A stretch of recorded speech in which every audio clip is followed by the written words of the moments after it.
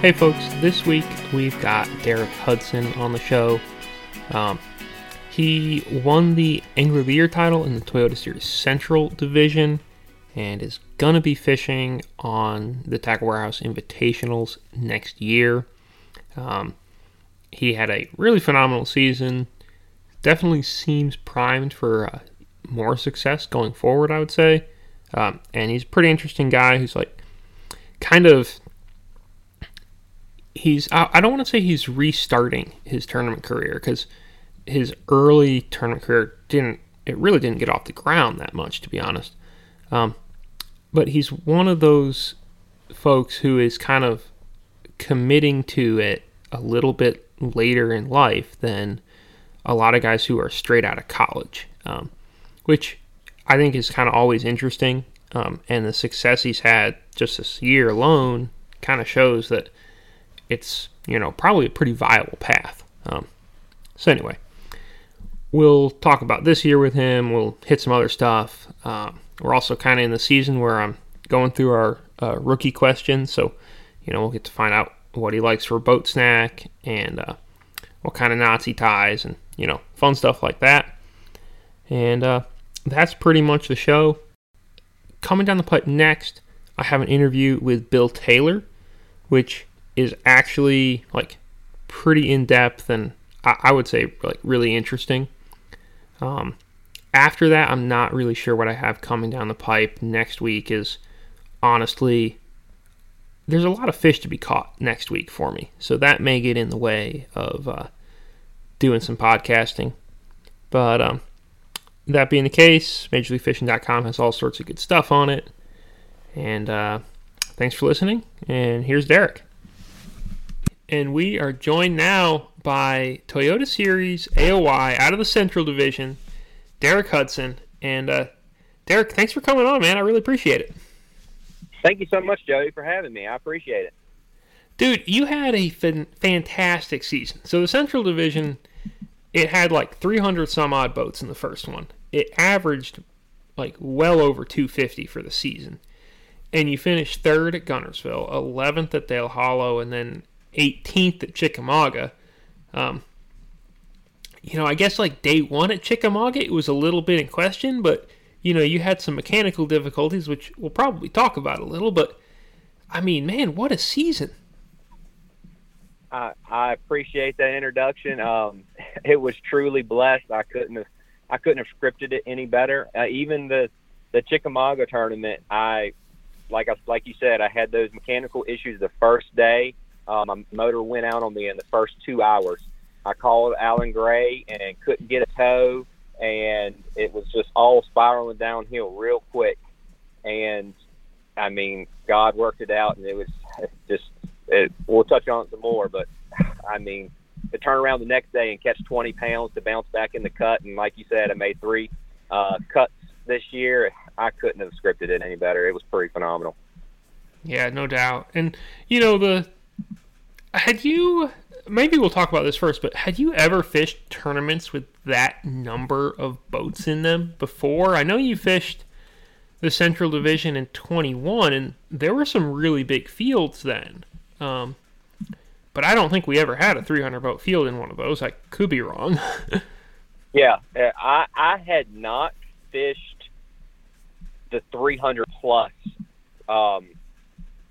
in a Toyota Series, obviously. But I have fished team tournament trails.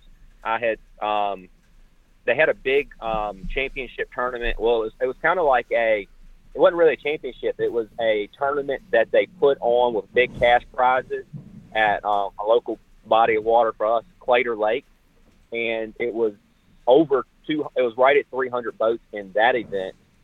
It was a team tournament, and that's a really small body of water. I don't know if you've ever been to Clater Lake, but it's super, super small, and it did not hold 300 boats very well.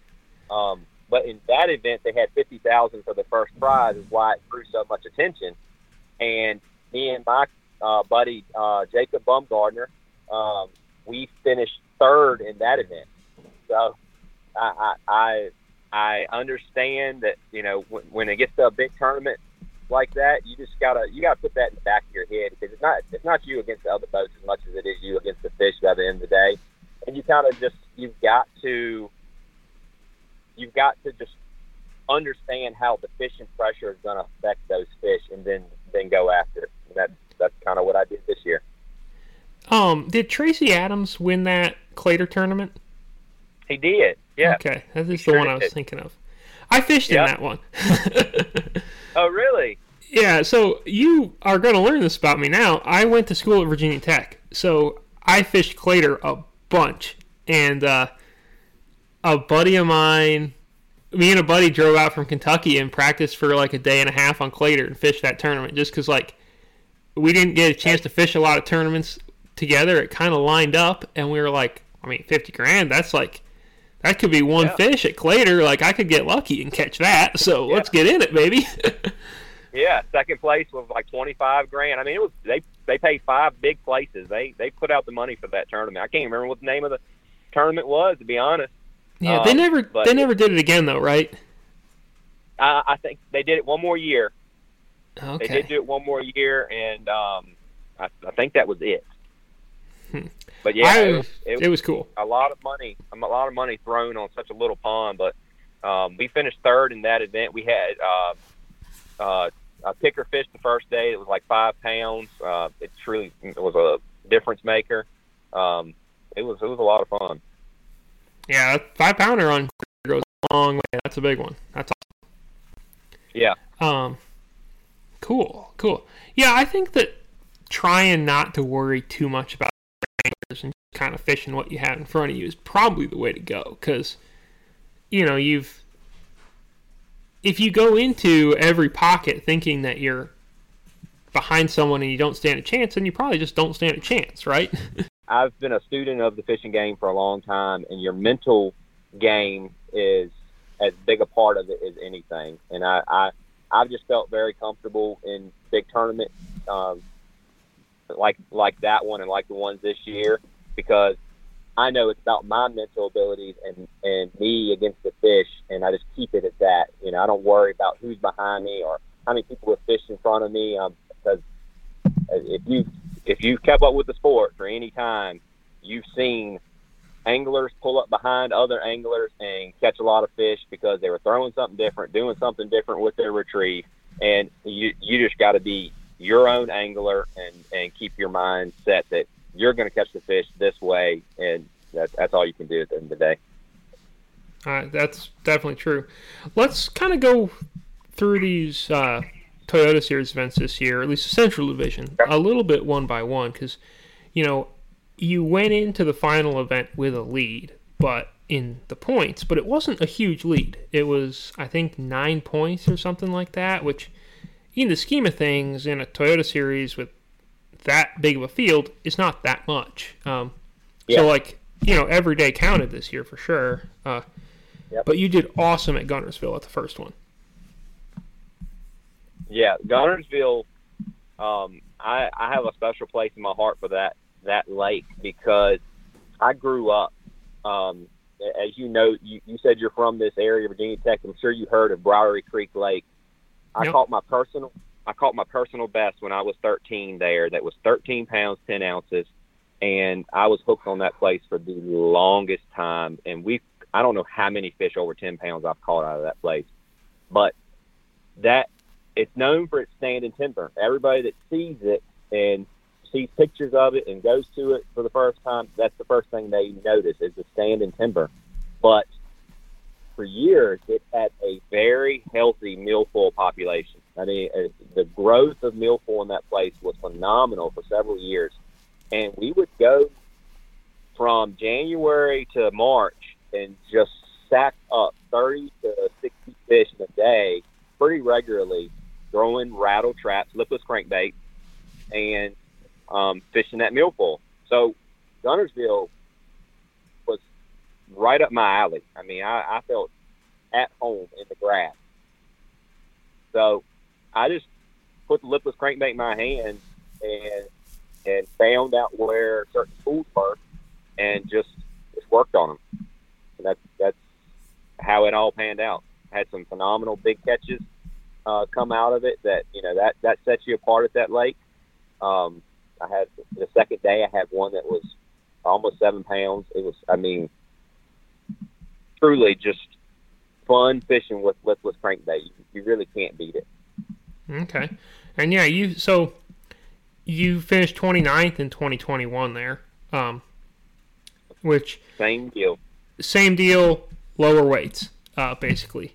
Maybe not for the tournament overall, but for you, for sure.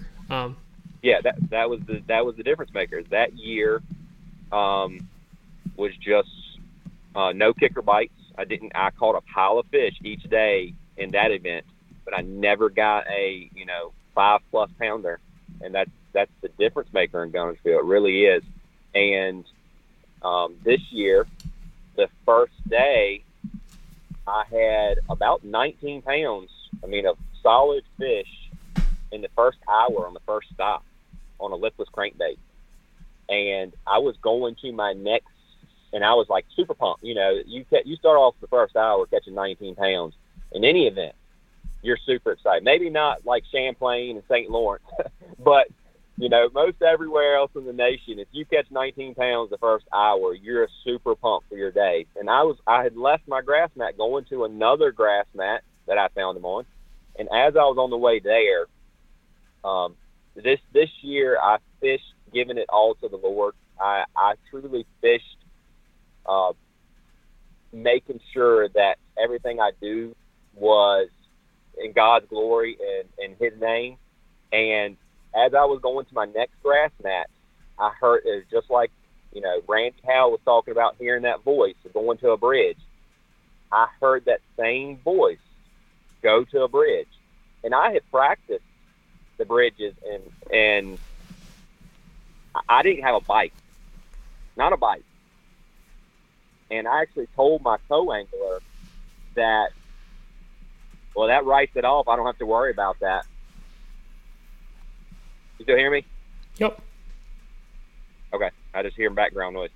But I told my co-angler in practice, I said, I don't have to worry about the bridges. Well, when I heard that voice, I couldn't deny it. It was overwhelming, like go to a bridge.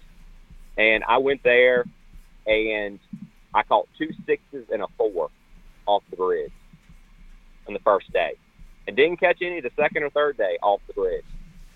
But it was exactly what I needed to put me in third after the first day, and I just rode it the rest of the tournament. Just kept getting solid weight the rest of the event. That's a huge key on that day one too. That's a pretty critical move there. Yeah. Were you fishing in the eelgrass, or had you found not eelgrass? Because it seems like there's just acres and acres of that stuff at Guntersville now. Yeah, it was a combination.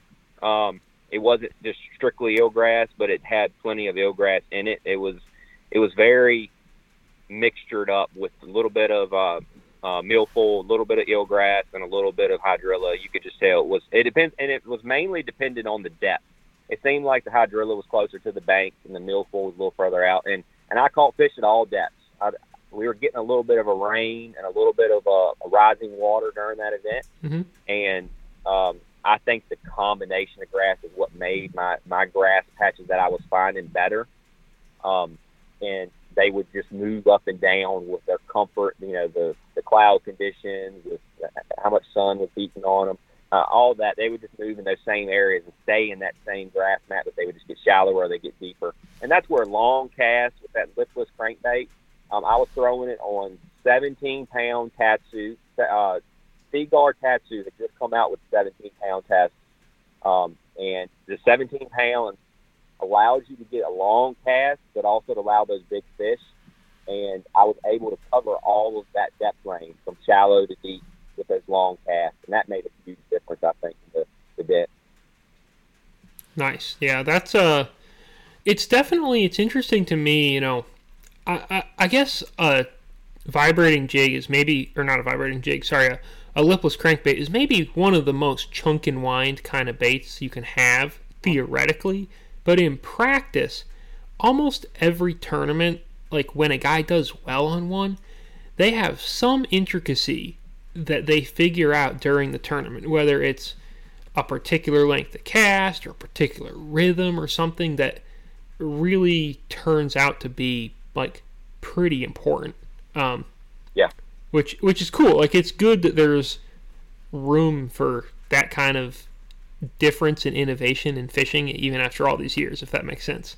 Yeah. Oh yeah. And that I think that's, yeah, like you're saying, that's with all bait. I mean, I grew up, some of my local stomping ground idols, like, I don't know if you know, Jimmy Henderson is a big jig fisherman in this area. And people like him develop stuff like stroking a jig under dock instead of just catching underneath there and working it out slowly. And I mean, there's so many different things that you can change about every individual lure. And I think a lipless crankbait is just another one of those tools that you can cast it out and just steady retrieve it back and get plenty of fish on it. And then you can, I actually, for that event, I was doing a lot of slowing the cadence down to where I was just ticking the edge of the grass and trying to keep that sweet spot of where I was reeling fast enough to keep it above the grass where it wouldn't bog, but slow enough to where it touched the grass every once in a while, so I knew I was in that sweet spot. Nice. Next one, Dale Hollow. You finished 11th, so made another cut. And for that one, you really did super consistent the whole time. And you said that you were like basically just dead ahead, forward-facing sonar 100% of the time, right? So yeah, the first day of practice at Dale Hollow, I put in at the boat ramp and was actually just going away from the boat ramp on the trolling motor, and I saw a fish on my forward-facing sonar, and I cast to it. I had a quarter-ounce jig head with a 3.5-inch missile bait Shockwave, and I just had it tied on spinning gear, 8-pound test leader to 15-pound test smackdown braid, and I just had that's a staple for clear water lakes like Dale Hollow, especially when you have smallmouth, spotted bass, largemouth, all the mixture. So I just had it tied on, and I saw the fish on the forward face sonar, and I threw to it, and I caught a 5-pound smallmouth, which on that body of water, that's not a keeper because of the weird slot limit they have. So I didn't get super excited about it when that happened, but I was like, that fish is out here for a reason. And it was over, 40 foot of water, middle of nowhere, and it was only about 15 foot down. So I went a little bit further on the trolling motor and saw another fish, cast to it, and caught a 2.5-pound spotted bass. And I was like, well, that is a keeper. I mean, that's one of the best spotted bass I've seen in a long time. I was pretty excited about it.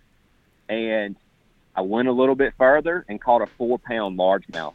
And that's when the light bulb kind of went off that this was a potential pattern.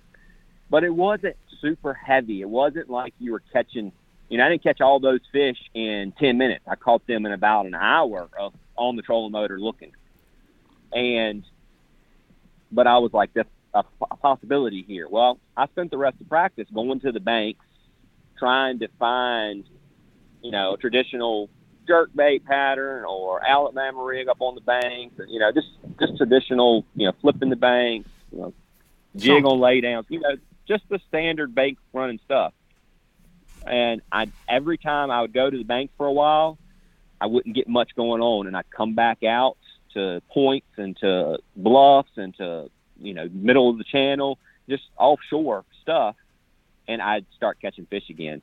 And I caught enough largemouth and spotted bass mixture in practice for me to say, I might be able to do this an entire tournament day and come out with some good sacks. And sure enough, lo and behold, the tournament comes around, and the first 30 minutes of the event, I caught a really good 3.5-pound largemouth, and I was like, yep, this is the deal. And I stuck with it, kept a small swim bait. I ended up alternating between a little Rage swimmer, a 3.25-inch Rage swimmer, and a 3.5-inch Shockwave. And it was really cool to see throughout the event. When I started off in the morning, the Rage Swimmer, I guess because it thumps a little harder than that Shockwave does, the Rage Swimmer was getting more bites for me in the morning. And then as the day went on and the sun got up higher and it got a little calmer, the Shockwave was outproducing the Rage Swimmer. And I thought that was pretty cool that I was able to see the fish react differently. I was able, with the forward-facing sonar, I'm using the Lowrance Active Target. I was able to see those fish either explode on the bait and like come at it full force, or I was able to see them come up and just like look at it like, no, that's not quite doing what I want it to do, and they turn away. I was able to get all those, be able to see the fish reacting in those ways, and I would have never been able to do that without forward-facing sonar. It was pretty cool event.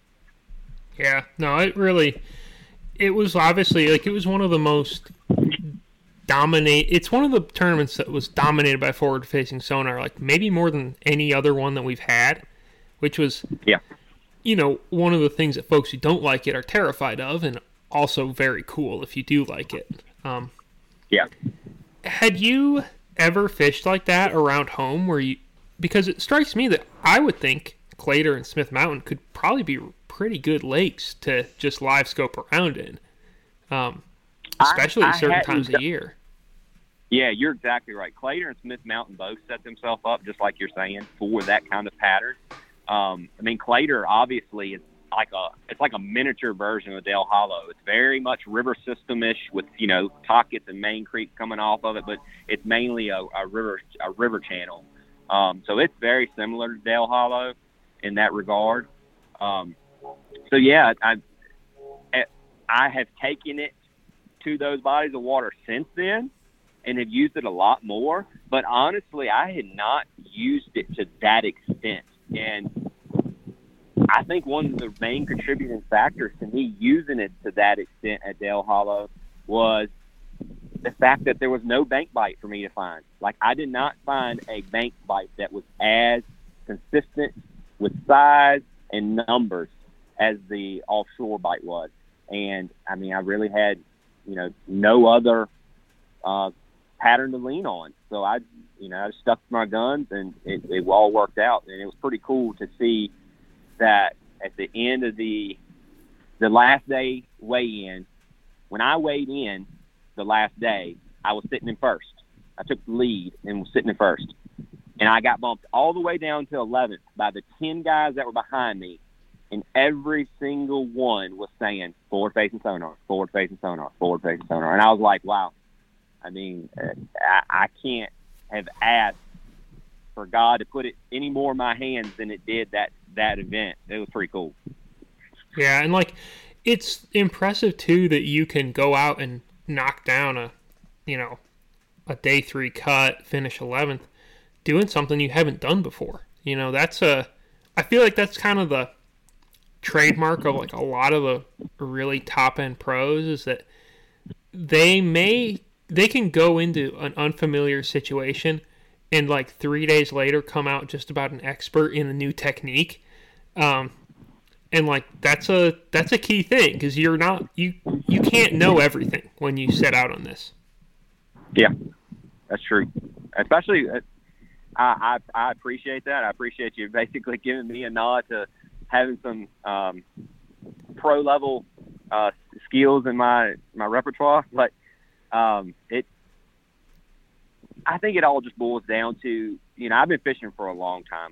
I've been fishing at a higher tournament level. I qualified for Mr. Bass my very first year as a club angler. At 16 years old, I qualified for the Mr. Bass Championship. In Virginia, that's a pretty big deal back in those days. And I went to that championship and I finished with a top 10. And I've been fishing for a long time. I've been a student of the game for a long time. If anybody's listening to this and they're wondering what it takes, truly just loving the sport, being a student of the sport, getting, those FLW or MLF magazines, and I've got Bassmaster magazines coming in every month, and getting on the websites on a regular basis and studying what happened at this tournament, even if it's stuff in California and you feel like it's never gonna never pertain to you. You will pick up so much stuff from just reading and being a student of the game and learning all that. And I think that is what helped me be able to go to places that I've never been, types of water that I've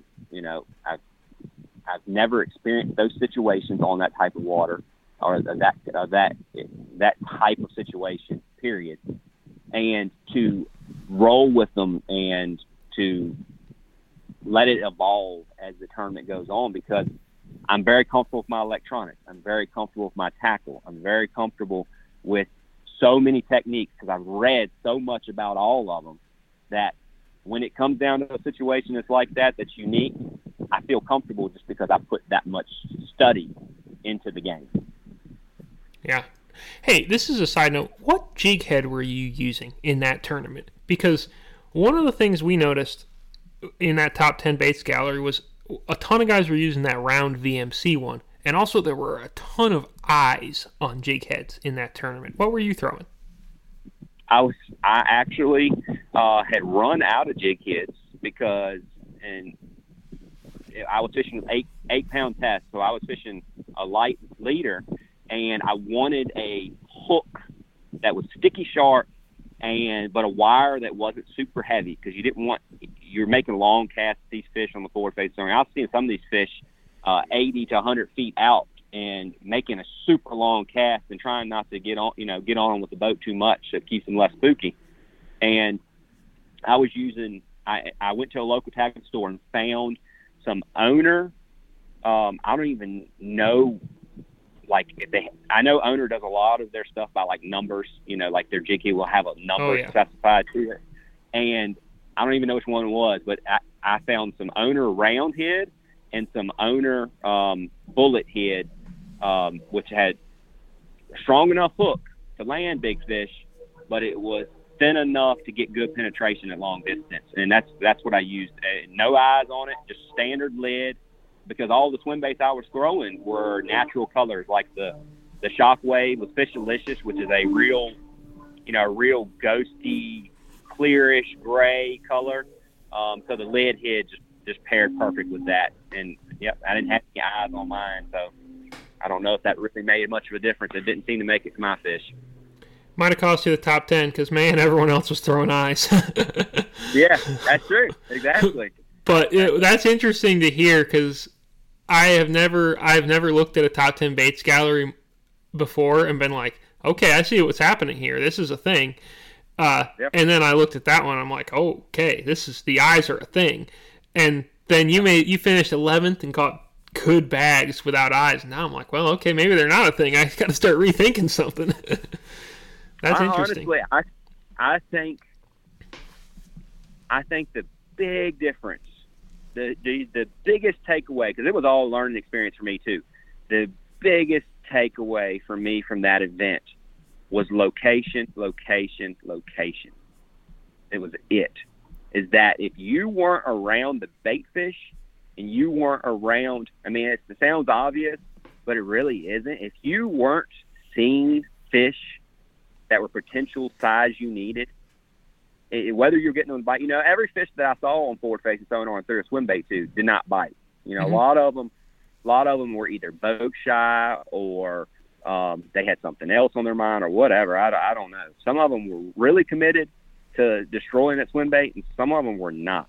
And if you weren't around the fish, though, and that was location based, you weren't going to have a good event, period. And then also luck of the draw at the end of the day, because Dale Hollow has a lot of fish that were big fish, but they were smallmouth. And I caught several smallmouth that didn't help me, that I couldn't weigh them. 19 and a half, 20-inch fish that I know were over 5 pounds. I mean, just butterballs. And they wouldn't help me at the end of the day because they had to be over 21 inches, and I never found one. The entire practice and the entire tournament, I never found one over 21 inches, and I caught some giant smallmouth. Yeah, and there were a few guys who weighed in smallmouth in that tournament. I think Ratliff had a smallmouth one of the days. Yeah, I heard that. It was definitely around there. It could happen, for sure. Yeah, it could happen, but they were few and far between because I called a ton of smallmouth. No doubt. Um, tell me about Chickamauga, because that was the one where it seemed like kind of the most drama happened. And you had a great tournament, and even if you had finished, 30th or 50th, we're probably still talking about, qualifying for the invitationals, with relative ease, or sort of would look like it. But that's the one where you locked down AOY.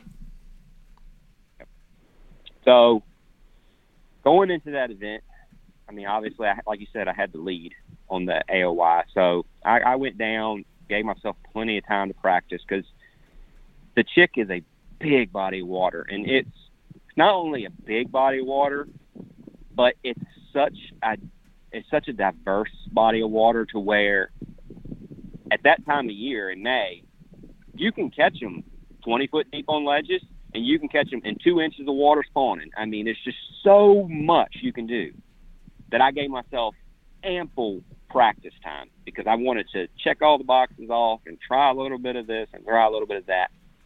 And I found 2 different bites going on. I had found a shad spawn, which was not super heavy yet. It takes a little bit warmer conditions for it to really peak up. I think June is probably, I feel like, one of the strongest for numbers shad spawn bites in the central U.S. And I found the shad spawn bite, but it was very small window, and it was, catching a few fish in the morning. And I wanted something, I needed something to go with that. And a lot of the fish were, like I said, transition. There was fish garden fry, there were fish offshore, there were fish on bed still. So I decided to stick in that mid range, to stick where a fish could viably be where my lure is on a bed. He could viably be guarding a pot of fry, or he could feel comfortable enough, like he's got enough water over his back, to be offshore. I wanted that mid-range.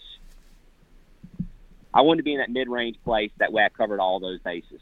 So I stuck my practice between 5 to 15 foot of water is where I stayed.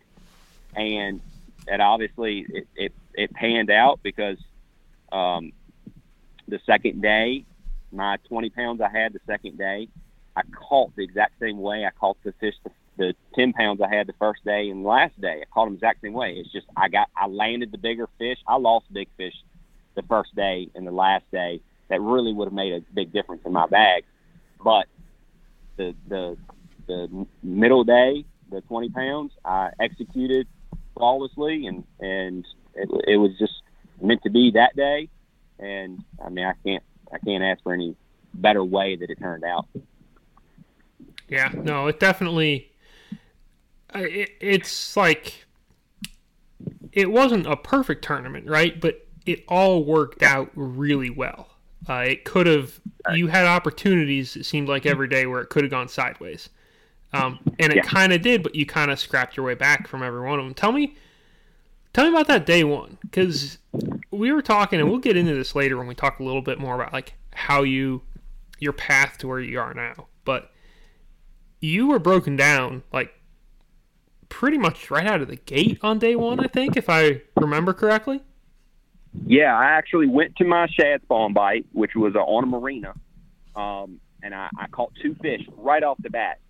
And I had left there and went. It was going down the lake, about right where the S curves are at what is the name of those islands? Like where the Hiawassee is? Yeah. No. We put in at Chester Frost, so just below Chester Frost. Okay, yeah. I always think of Chickamauga. I always have it in my head as being like from Dayton for some reason. Yeah, I understand. Yeah, we went out of Chester Frost this time, and I was about 3 miles down from Chester Frost, and I was going down the lake, and that's when my motor crapped out on me. Okay. And all that happened was I had my wiring harness inside my motor had just worked its way loose and actually smoldered and caught on fire and burned the wires up. So it wasn't a huge issue, but it was something I couldn't fix on the water. It wasn't like it threw a rod or anything. Like, it wasn't super big deal, but it was something that I couldn't fix on the water. Yeah. So I got on the trolling motor, and that's when I called Alan and was like, hey, I've got 2 fish. I'm leading the AOY. I really need your help, buddy. If you got somebody if you got a camera boat that's in my area, can give me a tow. What are my options? And he's like, nope, I can't get in touch with the camera guys. I don't know where they're at. You can get a tow from one of your fellow competitors, but that's about the only option I have for you. And as soon as I got off that phone call, I looked at my co-angler and I said, I'm too prideful for that. I said, I'm too prideful to kill somebody else's chances at this event of getting a win, of changing their lives, whatever their fortune may be. I said, I'm too prideful to get somebody else to give me a tow this early in the event and kill their whole event to help me out. I said, so I guess we're in a position where, we're just going to go on the trolling motor, try to make it back to Chester Frost, and hopefully we can figure this all out. And I'm headed back, and my co-angler says, hey, I've got Towboat USA. What do you think about giving them a call? I was like, dude, call them up. Yeah, I didn't even think of that. I didn't even think of that. Thank you for thinking of that. And I'm glad you're here. And he calls them up while he's on the phone talking to them. And they're telling us, oh, we can be there in 2.5, 3 hours. And I'm like, well, the event's going to be pretty much over by that time. And we actually could have made it to Chester Frost by that time on the trolling motor. I had that Lowrance Ghost on max speed, and I had plenty of juice left in it, so it could have made it there in that amount of time. But it was like the same voice that hit me at Gunnersville that said, go to that bridge, and I caught 2 6s and a 4 off of. That same voice hit me, and I looked up, and there was a pocket that I was passing that I had went in and shook a few fish off in practice. And I said, hey, ask them if they can give us a tow by appointment. If I set a time, can they come get us? And they said, yeah, we can do that. I said, okay, our weigh-in's at 3:45, and we're like, we're a mile and a half down from Chester Frost, maybe 2 miles down from Chester Frost. Yeah, not far. I said, not far. I said, have them meet us at 3 o'clock. We're going to go over in this pocket. We're going to try to finish out, try to salvage these points basically for the AOI. And we're going to go in here and see if we can do something and have them meet us at 3 o'clock. They said, yeah, we can do that. Go in the pocket, and it's just like, it was rolling on all cylinders. I catch my limit really quickly. I cold like twice. I even jump off one that was like 4.5 pounds. And my co-angler said, oh, that must mean the Lord must be saying that's one you're going to catch tomorrow. And I did. I did catch that fish tomorrow. Oh, my goodness. Yes, I caught that fish the next day. In the 20-pound sack I had, I ended up weighing that fish. But 3 o'clock rolls around. I salvaged the day. I caught the 10, whatever it was, 10, 14, or whatever it was, the first day. And salvaged the day. 3 o'clock rolls around, no towboat. 3:10 rolls around, no towboat. 3:20 rolls around, no towboat. And I'm just like shaking my head like, Lord, I do not know why you let me come back like this and this master plan work out this way after the pit of despair I fell into after the boat broke down. I said, but Lord, if it's your will, it's your way, it's going to happen, but I do not understand why the towboat's not here and why this is working out this way. Well, the reason why it worked out that way was because I was getting ready to meet Brian Partak. He rolled around, as soon as I got done saying that, he rolled around one corner and the towboat rolled around the other corner. And by this time, it's 3:30, and it's not enough time for the towboat to get me back to check-in at 3:45. Yeah, because they're not going to tow you at 60. Exactly. But Brian Partak, having his boat he can run me over there in that amount of time. So he didn't have a co-angler, and because he had a wrapped boat was the reason why I noticed him as being in the tournament. I'm like, he's got to be in this tournament, but he doesn't have a co-angler. So I waved him down, and he comes over, and I said, dude, have you weighed your fish in already? He said, yeah. I said, can you give me a lift with my fish over there and my co-angler's fish over there? I will put them in 2 separate bags and give us a lift over there to the check-in. He said, yeah. And as I'm bagging the fish up, I said, dude, I appreciate you so much. I said, I'm leading the AOY. He said, Derek, I know who you are. You had a phenomenal season. Get in this boat. Let's go. And I jump in there. He zooms me over there. We get there with 2 minutes to spare on check-in.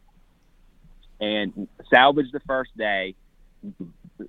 Instantly started a great friendship with Brian Partak. He ended up rooming with me at Potomac Toyota Series. Super great guy. If you're not following him, Brian Partak, stand-up guy. He's just like me. He's ate up with fishing. He's aspiring to be a professional angler, and he's trying his hardest to get there. And he's had some. He actually, I don't know if you know this, Jody. He fished the last 3 years as a co-angler before the tour stopped having co-anglers. So he got to room with, and draw people like Brian Thrift and Mark Rose, and he went 3 years of fishing with all those guys.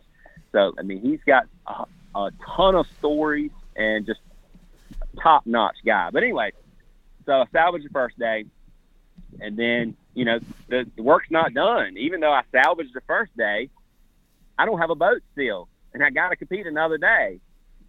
Well, I get in the car. My co-angler, Jason Hingers, who rooms with me and travels with me, all over chasing this dream. He says, hey, I got a boat for you. I'm like, what? What are you talking about? You got a boat for me? He says, well, we had a buddy who was staying with us. Keel is a great buddy of Jason Hingers, was just rooming with us, hanging out that week. And he knew a local, Tyler Goss, who had a brand new Nitro Z20 with Lowrance Active Target, with power poles, everything I needed, Mercury, everything I needed to compete at a top-notch level.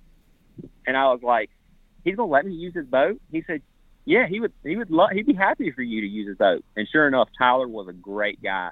Let me use his boat. I stacked up 20 pounds the second day to come back and seal the deal on AOY and make it the third cut in a row. And I couldn't have done it without all of those different elements. Brian Partak coming to my rescue, Tyler Goss coming to my rescue, God letting the plan work out better than I ever could have imagined. It was unbelievable how it all worked out. Yeah, no doubt. I mean, you had a great year, and you had some good fortune, you had some bad fortune, you had some stuff happen at the right times. I mean, it was really like a complete AOY season when you think about it, because you fished great, and then also some wild stuff happened, and that's kind of a hallmark of a lot of AOYs, where it doesn't always all go to plan, but it works out somehow. Yeah, I mean, I've been hearing it for years. When it's your time, it's your time. And, I mean, this year, wow. It definitely was my time, and it worked out the way it did, and I couldn't have scripted it any better, that's for sure. You fished the Toyota Series in 2021. And you had fished that level previously, way back in the day. Back in 2008, 2010. That's sort of ballpark. But what this year you had quit your job and you were all in. So tell me about that gap. Bring me up to speed on how you fished a little bit way back in the day, and then all of a sudden we're hurtling toward a pro career. Yeah. Well, so back in the day when I was trying to do the exact same thing, trying to have success in the Toyota Series, because that's really, the Toyota Series is the best stepping stone I can say for testing your worth to see if you're ready for the next level. I mean, you're fishing against locals, but you're also fishing against a lot of pros that step down to fish the Toyota Series because they have big payouts, they have big fields, and I mean it is another level. It is a good level. It's like in between the two. And back in the day when I jumped in the Toyota Series, back then I think they were called either the Stren Series or the Everstarts or whatever they were back then. The very first,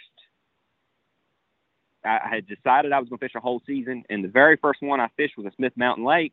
I finished third or fourth in that event. And I was like, well, obviously I have what it takes to compete. Well, the next event I had boat issues. The next event I had boat issues. And it totally, I mean, it was a blown power head that came out of my pocket to fix, and it was like, it just killed my season. And killed, you know, financially, it was hard to bounce back from it because that was a lot of money out of my pocket. So I hung it up for a little while. I gave up fishing for a while, and we focused on the family side of things. Having had our daughter, and she's now 8 years old. She just turned 8 years old this year. During that time, we bought a new house. We focused on the family side of things, and obviously that was, you know, it was bittersweet to hang up fishing. It really was, but God had a bigger purpose in mind, and my daughter wouldn't be here if that purpose hadn't rolled the way it was, to be honest, because at one time, fishing career was so important to me that we had talked about holding off on starting a family and going down that road, and the fishing career getting stopped, it gave us the ability to have that, and truly blessed that it worked out that way. And I feel that right now I'm mentally and structurally around my house with my family supporting me, and obviously I'm chasing this dream to set an example for not only the youth that follow me on my social media, but also my daughter, who's, you know, a big reason for me chasing this dream. And the timing right now couldn't be any better, and it all worked out the way it worked out for a reason, and I'm truly blessed by it. How old is your daughter? Does she fish too?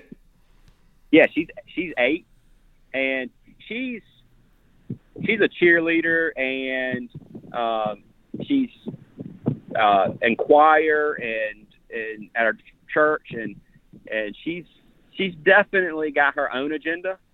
But when it comes to fishing, like last year we had a crappie tournament. We went to Bugs Island, and we fished off of bridge pylons catching crappie, and she whooped our butt. And she made a point of it that she whooped our butt. She caught like 25 crappie before either me or my wife had even caught 10. So she's got a little bit of the bug for fishing. She loves it, but she's not quite as ate up as her dad is because she's got her own thing going on. But yeah, it's so cool to see kids, you know, enjoy the outdoors just as much as we do. That is cool for sure. When you kind of took the step, because you were a firefighter before, right? And which is, I assume, like, I mean, it's a full-time job. Like, you can retire and, you know, make a career out of fighting fires.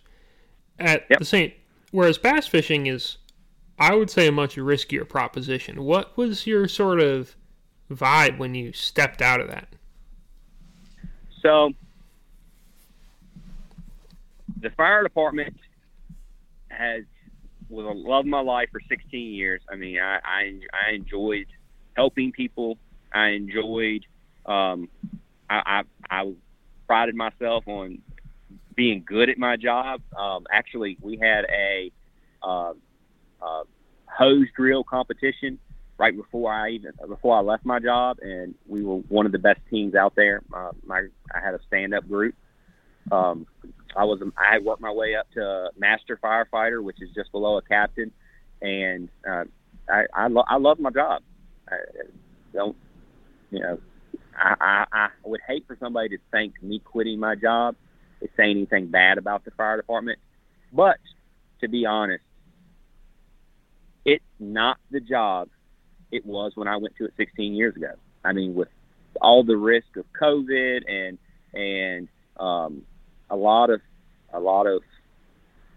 political and, you know, it just has not developed into quite the job I came there for 16 years ago. So when I actually reached out and talked to the people about the Virginia retirement system about my retirement, and they were like, "Oh yeah, you can start drawing retirement when you got 15 more years to go." And I'm like, "So you're telling me I've only been halfway through?" And that's when it kind of dawned on me that, like, wow, is this really what I want to do the rest of my life? And I've loved the job as a firefighter, but I've had a longer, deeper love for professional fishing.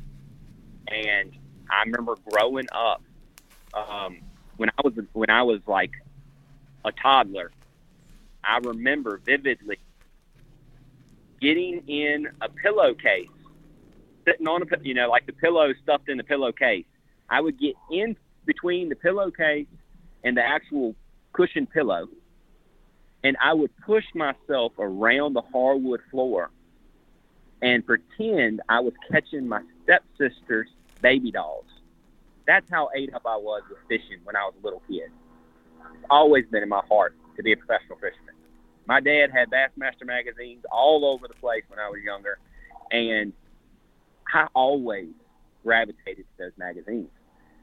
And to fast forward, when I got that realization that I was only halfway through my fire department career, I was like, it's been a lot of things lately pointing me in a direction that now is the time. Like sponsors, stepping up and showing me that they appreciate the work I've done on social media, and they are supporting me in my fishing. To family, our family finances, getting in a position where I could actually pursue this dream, because you got to have support from your family, and I have the best family support. To have all these things just keep coming to, this is your time. This is your time to leave and to go to pursue this full time. Put every ounce of energy, heart and soul into this, chasing the dream of becoming a professional fisherman. And to leave in November, fast forward to February, my first event, Toyota Series, and finish third out of the largest field ever in a Toyota Series, 328 boats. To finish third in that was the green light that, yes, Lord provided and you made the right decision. And since then, it's been a remarkable ride. I'm enjoying every bit of it. That's cool. It definitely seems like you made a call that I'm not going to say it's guaranteed to work out, because like pro fishing is not a guarantee, and you know that. But it seems like you didn't make a bad call. Like the very worst case, you're going to chase something that a lot of people always wanted to chase for a few years, and best case, it turns into a really good career. And, like, you're catching fish fast enough that it probably could. So that's cool. Yeah. I think one pivotal moment for me that I truly felt like helped kind of catapult the decision also was, so they had the Toyota Series Championship last year. Obviously, I finished good enough to qualify for that, and I went to Pickwick, put into practice, and after the first day of the Toyota Series Championship last year, I was sitting in 15th. So I had a great start. And the second day, I went and I caught 4 fish would have been easily, and they were 4 good ones, I would have been easily in the top 20. Possibly could have made the top 10 cut and gone to the third day. And I was 10 miles away from the boat ramp coming back, and my boat had another issue. Lower unit went out. And we were very blessed that in that horrible circumstance, we had one boat pass us, and it happened to be a set of tournament anglers that had thrown their fish back and were just headed back to weigh in. So they didn't have any fish to deal with. They were able to give us a tow to the nearest boat ramp, which was about 30 minutes up, up on a, idle tow speed. It was about 30 minutes up. They took me to that boat ramp, and then they took my co-angler to get the truck out. And we actually got off the water, thank the Lord, before it got dark. So, it could have been a lot worse. We were in the middle of nowhere. It could have been a lot worse. And we were one of the last flights. So I didn't see it. While I was sitting at the boat ramp waiting for him to come with the truck and trailer, I never saw another boat. And we had horrible cell service where we were. There's some spots on Pickwick that are in the middle of nowhere. So it could have been a really long night in the dark, but it worked out. So that evening, I could have been super bummed. Here it is, championship. I possibly could have made the cut. I know I lost several $1,000s on a check, guaranteed. But I could have been super bummed, but I didn't let it get to me. I didn't let it drag me down. And I think that really spoke to the season of tournament fishing that I'm in right now, where, I've been doing it for so long that I kept my composure, and I kept my head held high, even despite the adversity. I kept my head held high through it. And I went to the local restaurant called The Outpost, which is a Christian restaurant, plays Christian music. It's like a log cabin, really homish feel. And while I was there, I kept a smile on my face and was just as happy to just be in the moment. A 17-year-old who's ate up with fishing, Cooper, super great kid, noticed my Tackle Warehouse hat. I had nothing else on that had fishing wrote on it except for Tackle Warehouse hat. He noticed it, he gravitated to me, and he bent my ear for the next hour and a half about all things fishing and was just ate up with fishing. And it was so nice to talk to him, and it just reiterated the fact that is why I got into this sport, because I love it. I love all things fishing, and his love for the sport was just bringing that out of me, why I got into the sport. And if I would have went to that restaurant bummed from what had happened, I would have never gave him the time of day. I would have never answered any of his questions. I would have been just sulking. We've all been there. When you have a bad day and you just sulk, people don't want to be around you when you're like that. And I didn't let that happen. And that was the light bulb that I have a lot of love for this sport. And not only that, professionally, I am ready to pursue this sport full time because my mind and my heart are in the right place. And that's where, within that month, I quit my job at the fire department. And within 3 months after that, the rest is history. So cool. Well, I'm definitely looking forward to, I guess, I feel like the Toyota Series Championship could set up pretty good for you, and that can pay pretty good. And then also just your rookie year on the Invitationals, because I want to see it. The more time I spend around you, the more I'm like, I got to watch this guy fish, because I don't think I ever have. I haven't covered a Central that you've been at, I don't think, and the Northerns, our paths haven't crossed enough. So I'm invested now. I appreciate that. Before we call it a day, I've got some basically quick hitter questions that I want to run through here, and none of these are hard, but sometimes there's something interesting, and you can answer with one word or one sentence or 10 minutes if it really hits you.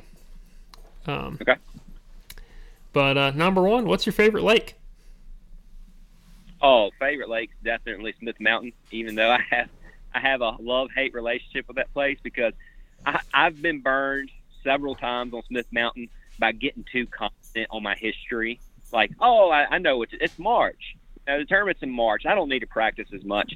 And it has definitely taught me you've got to put your time in on the water, even if it's your local body of water, because fish are constantly changing and every year's different. And Smith Mountain's definitely my favorite place to fish because it has taught me some of the best lessons in my fishing career, for sure. It's also one of the prettiest places to fish in the country. Oh, yeah. Gorgeous. Gorgeous. What's your biggest smallmouth? Ooh. Well, my biggest smallmouth, I caught one with my dad a long time ago. And I swear it was over 6 pounds. Whoa. And it was on Smith Mountain. But it was so crazy. It was one of those fish that was not meant to be weighed and not meant to really be seen very good because I caught the fish, caught it on a spinnerbait, burning a spinnerbait in the fall time. We boated it and he netted it and boated it and it's like, oh my gosh, the thing's over 6 pounds. It's a monster.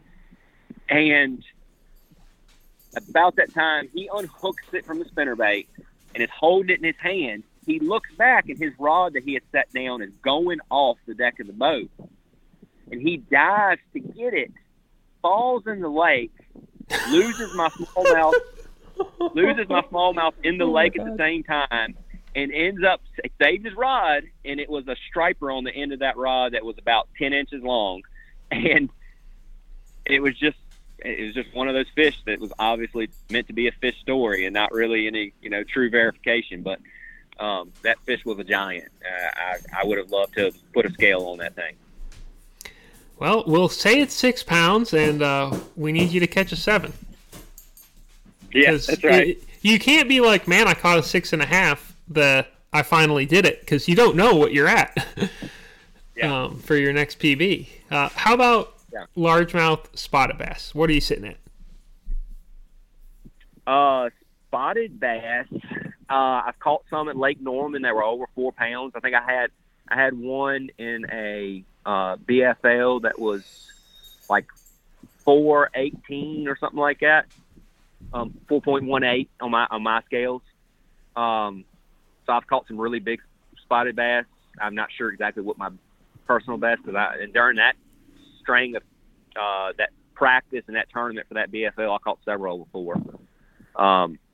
3.5 to 4. So Lake Norman's got some big ones. Yeah. But largemouth, the 1310 from when I was 13 years old, that's still my biggest to this day.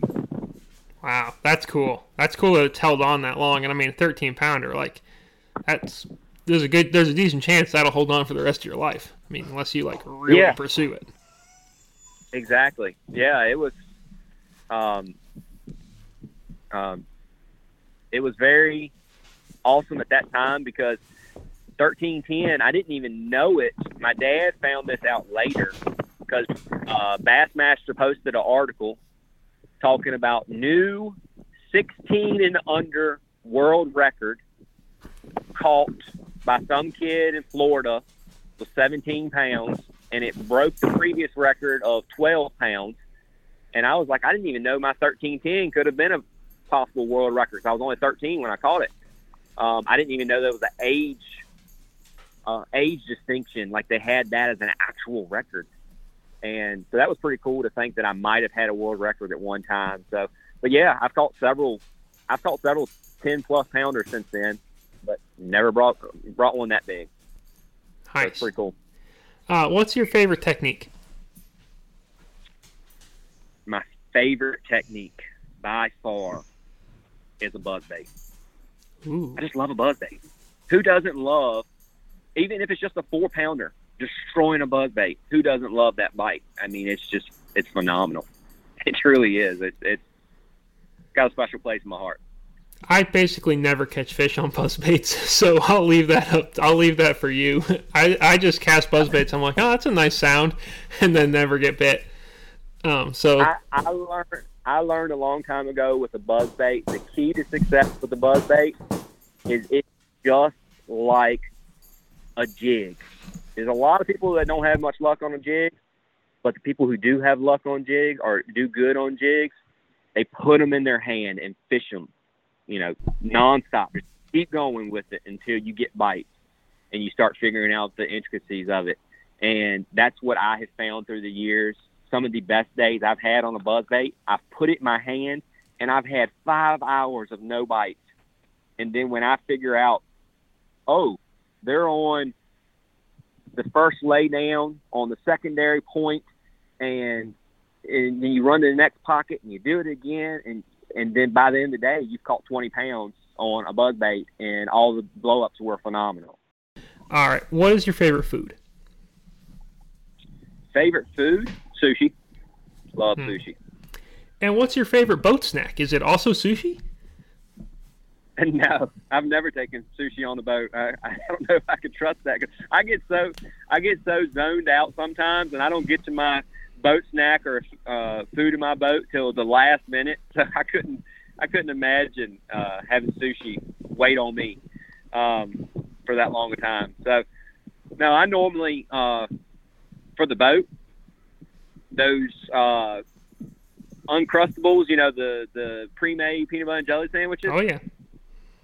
That's a staple. Me and my co-angler Jason Hinger, every tournament we get several boxes of them because they're quick and easy and taste good.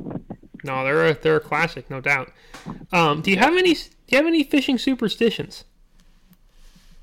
I do not. I actually I used to be somewhat superstitious, and I used to wish people good luck and talk about luck as a thing. And my recent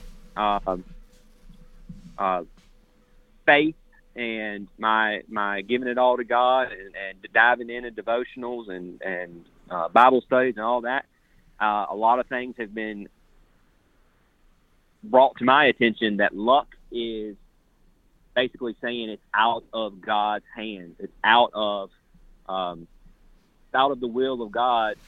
If you believe in luck, you don't believe God has a hand in your fate. So I truly give up all my superstitions, and I give it to the Lord every day. And this year, I'm so glad I did because it was definitely my best fishing year ever. So. Yeah, that's cool. That's cool. Let's see. Do you have any fishing weaknesses? Oh, I think every angler does, and if they don't recognize them, then they need to take some truth serum, basically. I would say one of my biggest weaknesses is expansive grass fishing, because if you like places that have just tons and tons of grass and you're trying to find the needle in the haystack, because I feel that one, that doesn't suit to my strength. My strength from being a Smith Mountain Lake guy and Bugs Island, those places are known for hardcover. Hardcover fishing is something I love to do, and I just feel so dragged down and almost depressed when I have to fish just tons of grass and not even think about hardcover at all because it's non-existing. And that's probably one of my weakest areas of fishing.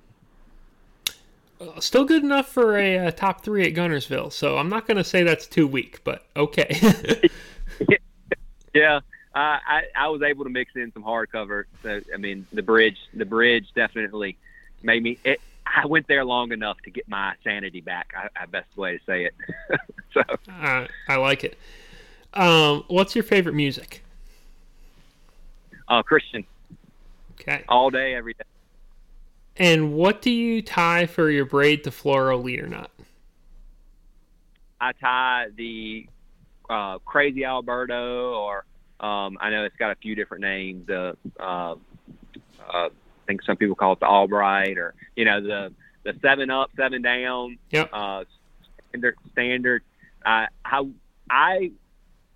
played the whole game. Everybody else did. I went to the FG for a little while, and great knot.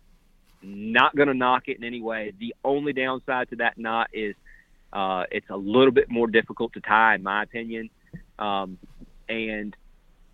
strength, it's great strength, very small. Cast through the guide's good, and as long as you do it the night before an event, the FG did good for me.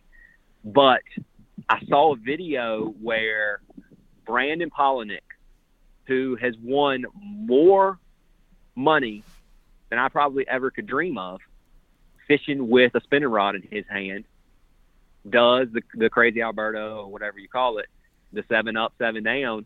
He does that. And that's what he fishes with. And when I said it's good enough for him, it's definitely good enough for me to go back to it. So I went back to it, and I can't say enough great things about that knot. It's a really good knot. I do the FG the night before, and the Alberto on the water is my, that's basically how I play it. I got you. But I like it. Now, do you snell or do you not snell when you're flipping? I do not snell. I use EWG hooks. Whoa. Let's back up to the EWG hooks. What's the I like these questions because I always turn up something.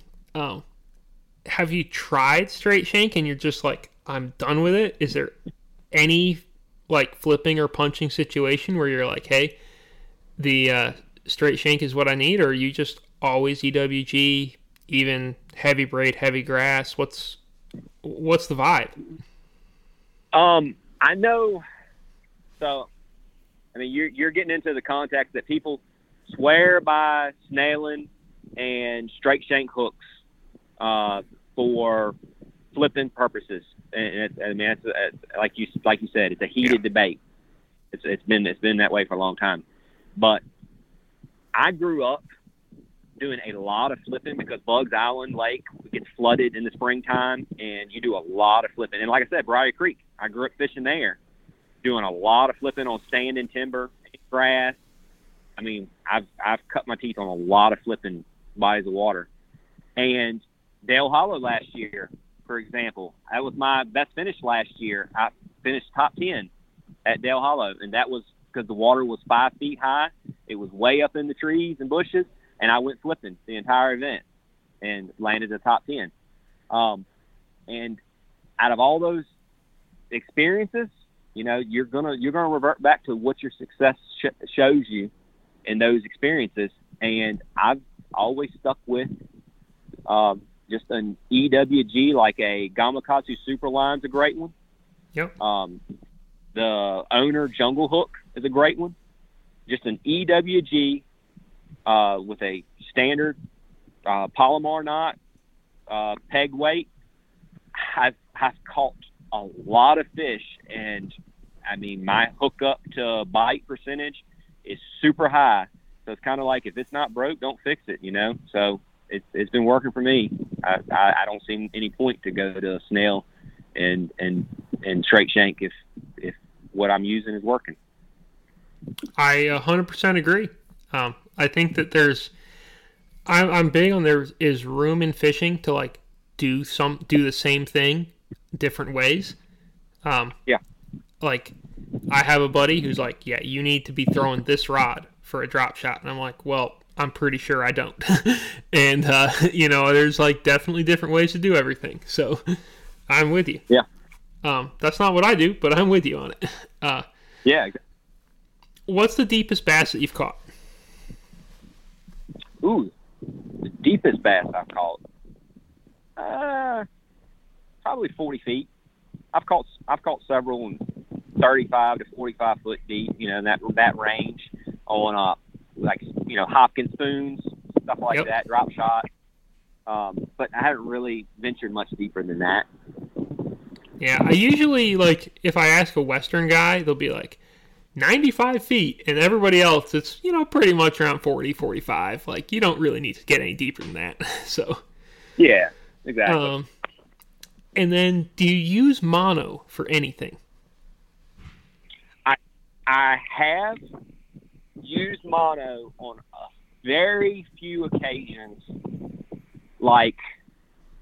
Seaguard's one of my sponsors, and they make the best fluorocarbon on the planet. Their catsuit is, in my opinion, I mean, there's none like it. It's super soft. It's like iron on the outside. I mean, I throw it in the thickest stuff, and it's not gonna be destroyed. So Stegar makes fluorocarbon and braid, and for 99% of my things I do, that's all I need. Those two will get the job done 99% of the time for me. But I fished a BFL 2 weekends ago now at Bugs Island, and I actually went to mono on 2 of my topwater rods. And the reason why I did that is because I always throw topwater on a braid to a fluorocarbon leader, like a short fluorocarbon leader. If you follow any of the pros, you know, that are catching them on topwater nowadays, that's pretty common. You know, that's getting a lot more recognition, and it's great. I mean, it's great for casting long distances and for being able to winch those fish a little bit more. I love that setup. But the reason why I went to mono for this one event was because I noticed that, one, I don't know if it was me. I honestly think it was just me so amped up to catching. I was catching fish offshore around shad balls. You know, they were schooling up around shad, and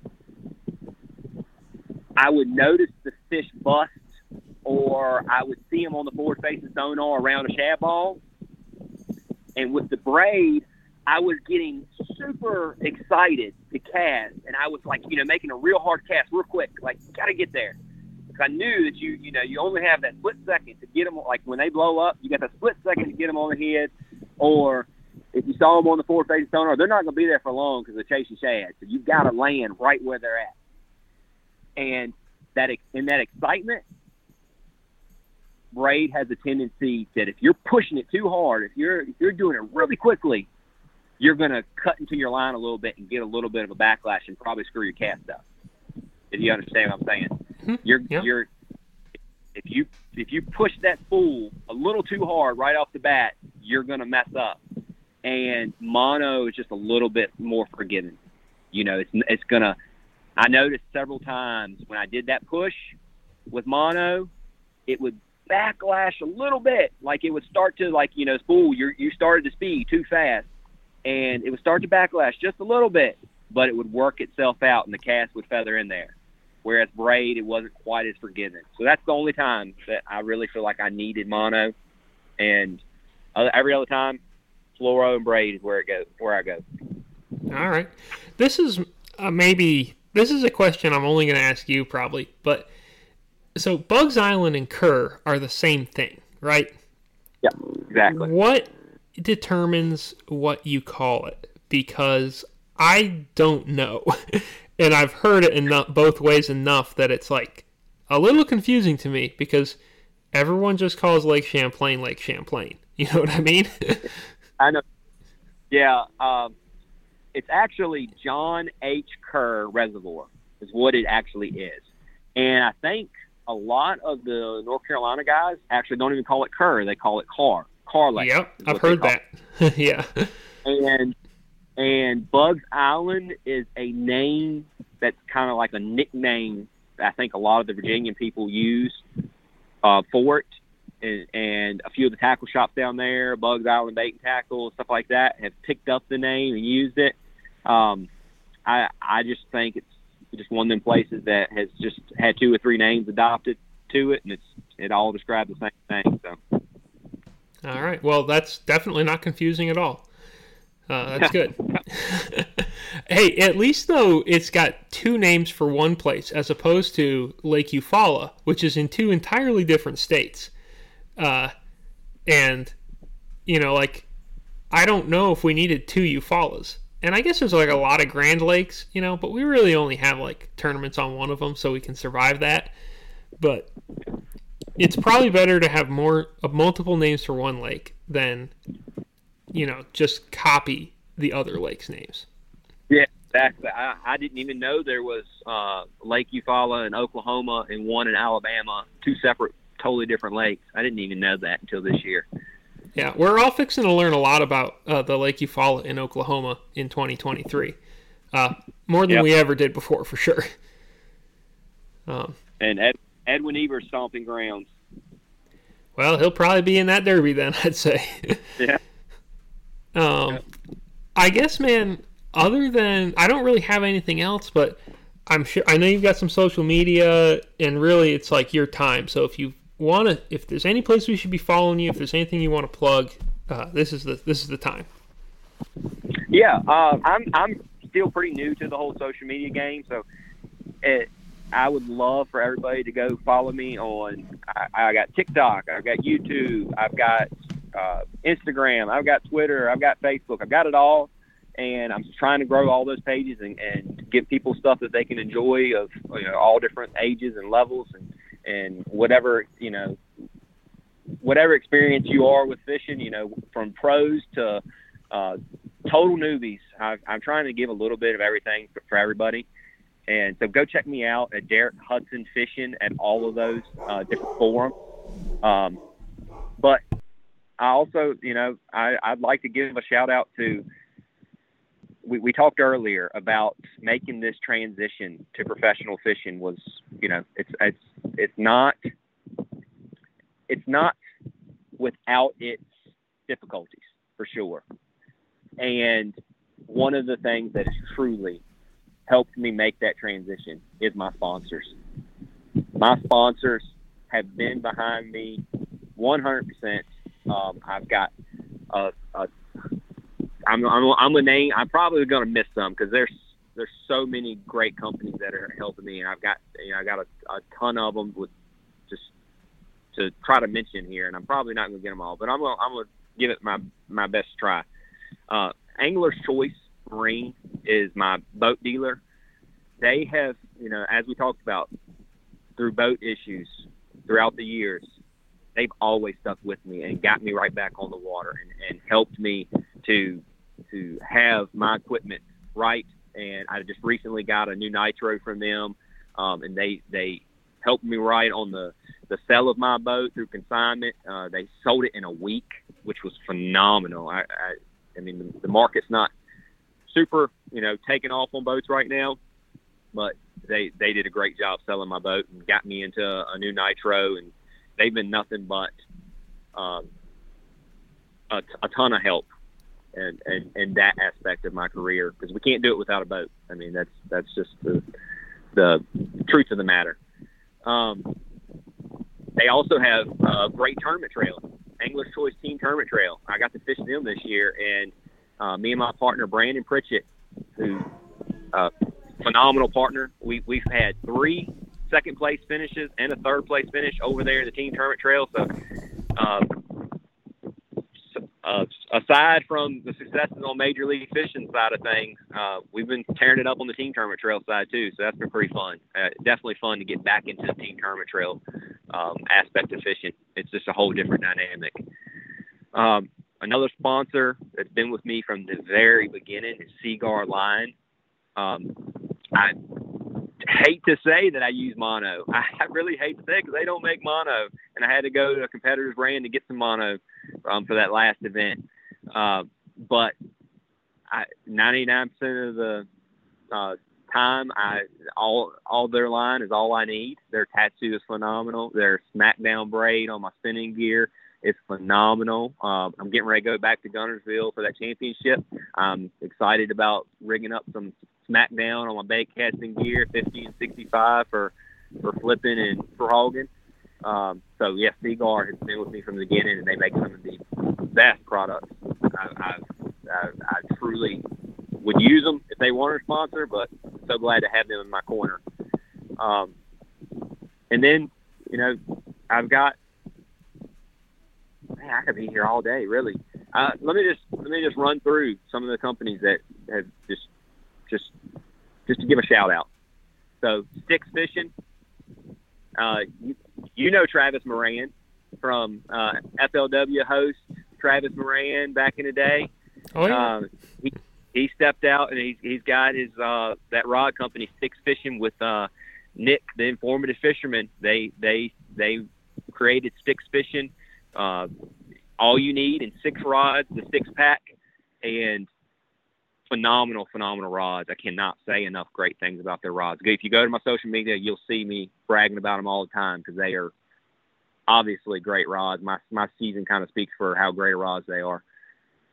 But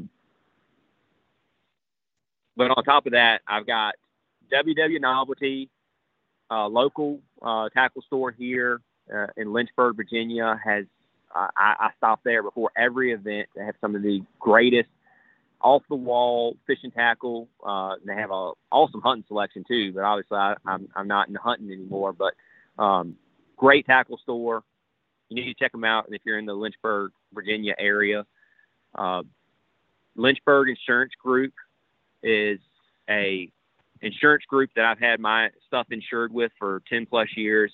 CJ Haggerty there is one of the reasons why I'm so happy to have them as a sponsor, but not just as a sponsor, but as someone that I have my fishing stuff insured with, is because CJ Haggerty's a fisherman.